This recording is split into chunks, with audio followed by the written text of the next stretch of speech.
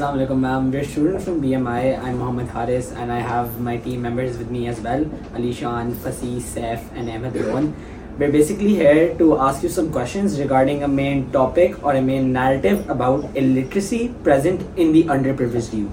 We believe that is a great issue currently prevailing in Pakistan, and we hope to discuss it with you in a manner that we get educated, so does the public that is seeing this video. So, sorry for taking your time, but how are you doing, ma'am? I'm doing fine. How are you? I'm doing good too. So the first question we have is that what do you define as illiteracy? Well, the basic definition of illiteracy, as we've seen in different organizations, is that illiteracy is basically the inability to read or write, to comprehend what is in front of you. Also, it includes the ambit of very different things.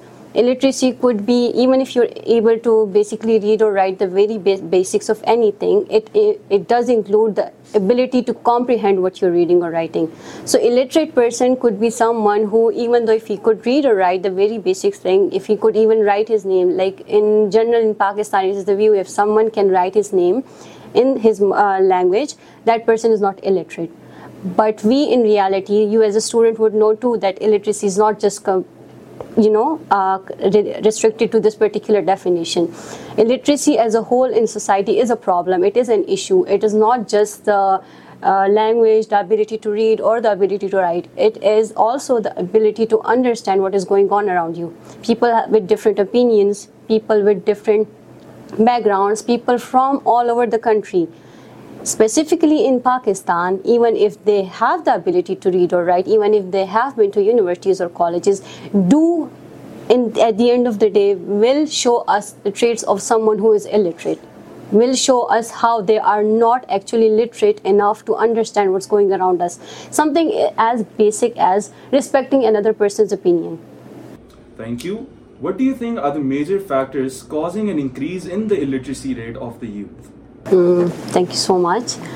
When you say major causes of illiteracy rate, I think the first one that we should or everyone should talk about is the poverty rate or the economic crisis that the country is facing, specifically in Pakistan. After the COVID, even though the whole world has gone to an economic decline, Pakistan in specific, since we're living here, we have seen the decline has been tremendous. And people have actually gone on to become way more poor than they were before. So one of the major factors that illiteracy rate is increasing in Pakistan is the poverty. Other than that, it does come with other things. For example, country as a whole, when it comes to education, you have to provide basics like curriculum with books, uniforms, infrastructure, conveyance. All of these things are very, very important. And in country like Pakistan, when we have mountainous region like Kashmir, or we have Gilgit-Baltistan, or we have Swat, where there are places where you cannot actually reach school by bus or by different cars or even a cycle. People are risking their lives to go and get educated. We have recently seen a few months ago, there was an incident of a chairlift where students got stuck in an airlift when they were trying to go to school. So something is as basic as conveyance is a problem in Pakistan. All of these factors at the end of the day are contributing to illiteracy in Pakistan. Then there comes the basic that education is not very important. We have seen this particular opinion in a lot of youth, not just parents, not just the people who are from older generations, but in youth too. They have the opinion that if they can do anything other than education, they'll be even more successful. So the reluctance to go into education, along with the economic crisis that comes into it, and along with the issues of infrastructure, conveyance, or just the social stigma, especially around girls' education. All of these things at the end of the day contribute to your illiteracy rate that's been increasing in the country. Alright, thank you so much, ma'am. Now our next question is actually similar to something you mentioned, social stigmas. So what are the social stigmas that are associated with education for children in Pakistan? Thank you so much for the question. A very good question, I would say. Social stigmas that are associated with education in Pakistan, especially of the youth. Let's break it down. When you go to poverty, as I've already talked about in my last answer, there are families, especially poor people, who brought their children in the world so that they could work. Labor force, child labor is a very big issue in Pakistan. Even if you tell those people to send their kids to schools, they would in turn, what would they say? They would say that it's one less person earning for their family. You cannot convince them otherwise. You cannot convince them that, get them educated, and 10 years, 20 years from now, when they are in universities, when they've gotten their degrees, they will turn out to be even better employment source than they are now. They'll even be better economic source than they are now. So labor, child labor, associated with poverty, one of the major things. Next comes the, especially with relation to girls, is the women education. Now we know that in Pakistan a lot of the population is completely against women education. They have their reasons. It could be cultural, it could be religious, it could be any other reason. But at the end of the day, that particular thing is contributing to the country's illiteracy rate. Women in our country is a major chunk of the population. In the last consensus, they are, I think, around about 49% of the population in the country. If you are not educating that 49% of the population, how do you expect this country to go ahead and, get developed or get economically better or get better in every single sense of the way? And even if you take the economics out of it, women in general, they are someone who run the house, they are someone who bring up their children, they are someone who educate them, just like generally we say. So it is very important to educate them. Along with this, there are stigmas associated with it, just like I've already talked about. Let's just say a school in a village far away from here doesn't have a building. Would anyone send their children to this particular school in winters when it's raining? Would they send their children to schools where they don't have washrooms, where they don't have something as basic as canteen? It's not possible. No one would want to send their children to these schools just to let them suffer.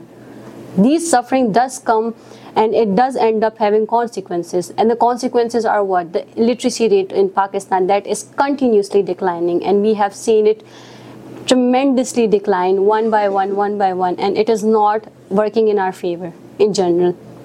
So I would say all of these stigmas do end up affecting the children, or the especially underprivileged children of our country, which end up reducing their illiteracy rate of the country as a whole. Thank you so much. How do you think Pakistan as a multicultural nation can improve its literacy rates? When it comes to the multiculturality or the different languages, different cultures, or just different opinions of the people in our country, we have to understand that people who come from different backgrounds have different expectations.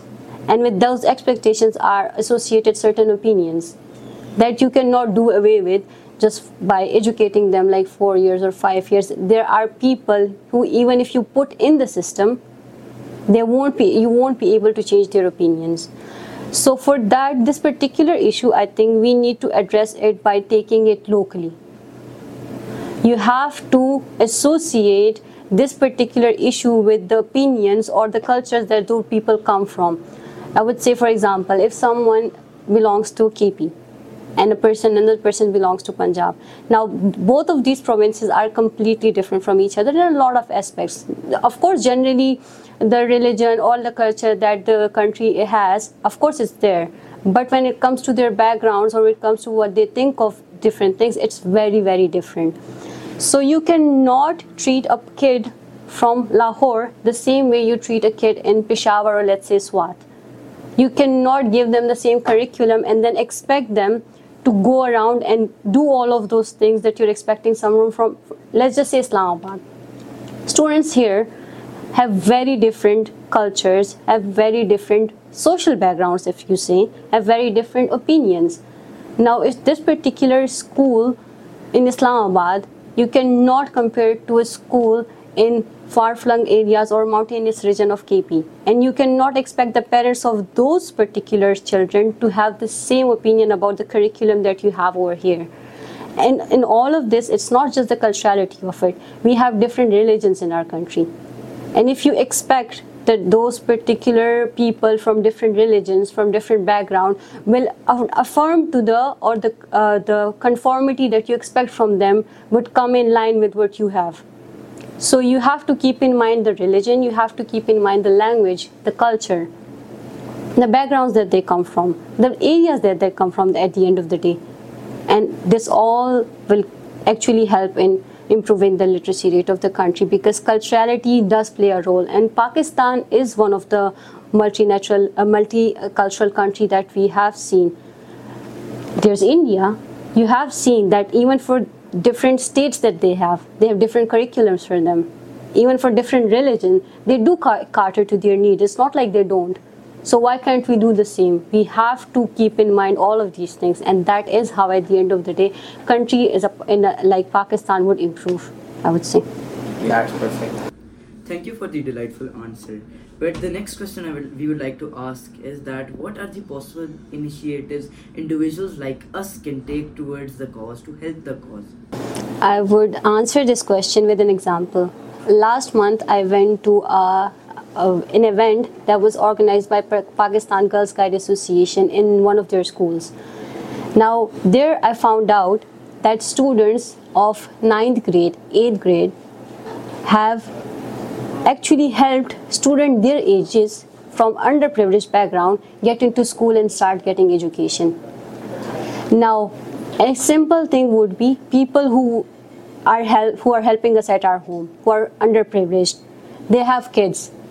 Any one of you, any one of your age, let's just say 16 or 18, can talk to that person, can talk to their parents, can help them get admission in those particular schools. Even if it's government schools, who are providing them with free books, with free uniforms and all of these things. You can actually help them get education. One of the girls there, her mother used to work somewhere, and she would take her along with her. Now that particular girl was hardly 14 years old. The girl in the Pakistan Girls Guide Association school, she went to their home, she talked to her parents, she brought along one of her teachers with her, convinced the parents that they can send the kid to the school and it will help them. Now, it did take a lot of convincing, of course, because you are taking away one of their economic resources or one of the resources for their bread earning. But they did end up convincing them, and that girl on that stage was thanking that girl because she was able to get education now. So we at individual level, or you as student at individual level, if you see someone your age, you know you can communicate better with them. You know you understand what they're going through. You know you understand what their mentality is. You can talk to them even if they're not interested in, let's just say, getting a formal education. You can help them get a vocational education. Learn any skill. And what would that end up doing? It would help them get out of the particular situation that they are in. And those situations would, they are very, very bad. A lot of people are living in situations that we cannot even imagine. If you can actually help just one person get education or even learn a skill, get them to learn a skill, you can be helping a lot of people. You don't have to think about helping 10 people at the same time or 15 people at the same time. You can start small, just small steps, one person at a time. Even if that one person, if that one convincing takes a year, even if it takes 2 years, at the end of the day, at the end of that particular journey, at the end of that tunnel, if you are helping that particular kid get education, get admission in a particular school, or get a good life, it will end up helping them. So you can take initiatives, you can help them. It all comes down to intentions, it all comes down to will, I would say. Thank you. Thank you so much. We've discussed the grassroots level causes for this issue, and we've discussed how this issue prevails within Pakistan. But a really important question to address this issue on a national scale is that what are the current government or government affiliated NGOs trying to do or trying to help the cause and trying to help reduce the illiteracy rates as a whole? As we know that out of school children in Pakistan is one of the major issues that has been talked about for almost years now. Now, government in general they have tried helping these students. They have tried helping these underprivileged people to get into the education system. What were those initiatives? Getting them free education, reducing their fees in the government schools, providing them with books, providing them with bags, providing them with uniforms, even as far as going and providing them with your basic canteen and basic food. I would say one of the experiences that I've had during my training was with Akhuwat. It is an NGO in Lahore that helps underprivileged people. They have different initiatives giving loans and everything. One of the things that they do is they help people get admitted, people from underprivileged background get admitted into government schools. What do? They set an area, target an area, go to that particular area with a number of agents of them, like 2 or 3 of them. When they go there, they do a survey. They try to find out how many of them are not actually going to schools. Then they talk to them one by one. Of course, it is not easy to access those homes. It is not easy to get into those homes. But they go there, they talk to them, they try to make them understand how important it is to get education. They also give them incentives with it. Let's just say one of the incentive would be giving them, and in turn asking them to get one of their kids admitted to the schools. Now it is a big deal. Of course, those loans come with their own rules and regulations and everything, but those loans help those people build a life, earn a living, and also help them give their children to school to get them educated. Let's say one of the institutes that I'm dealing with is NEF. It's National Education Foundation. What they do is they have a number of schools. This is a government initiative. This is a government institute. They have a number of schools in the country, in the capital. What do? They admit your underprivileged students into the school. They give them every single facility that they need. They reduce their fee.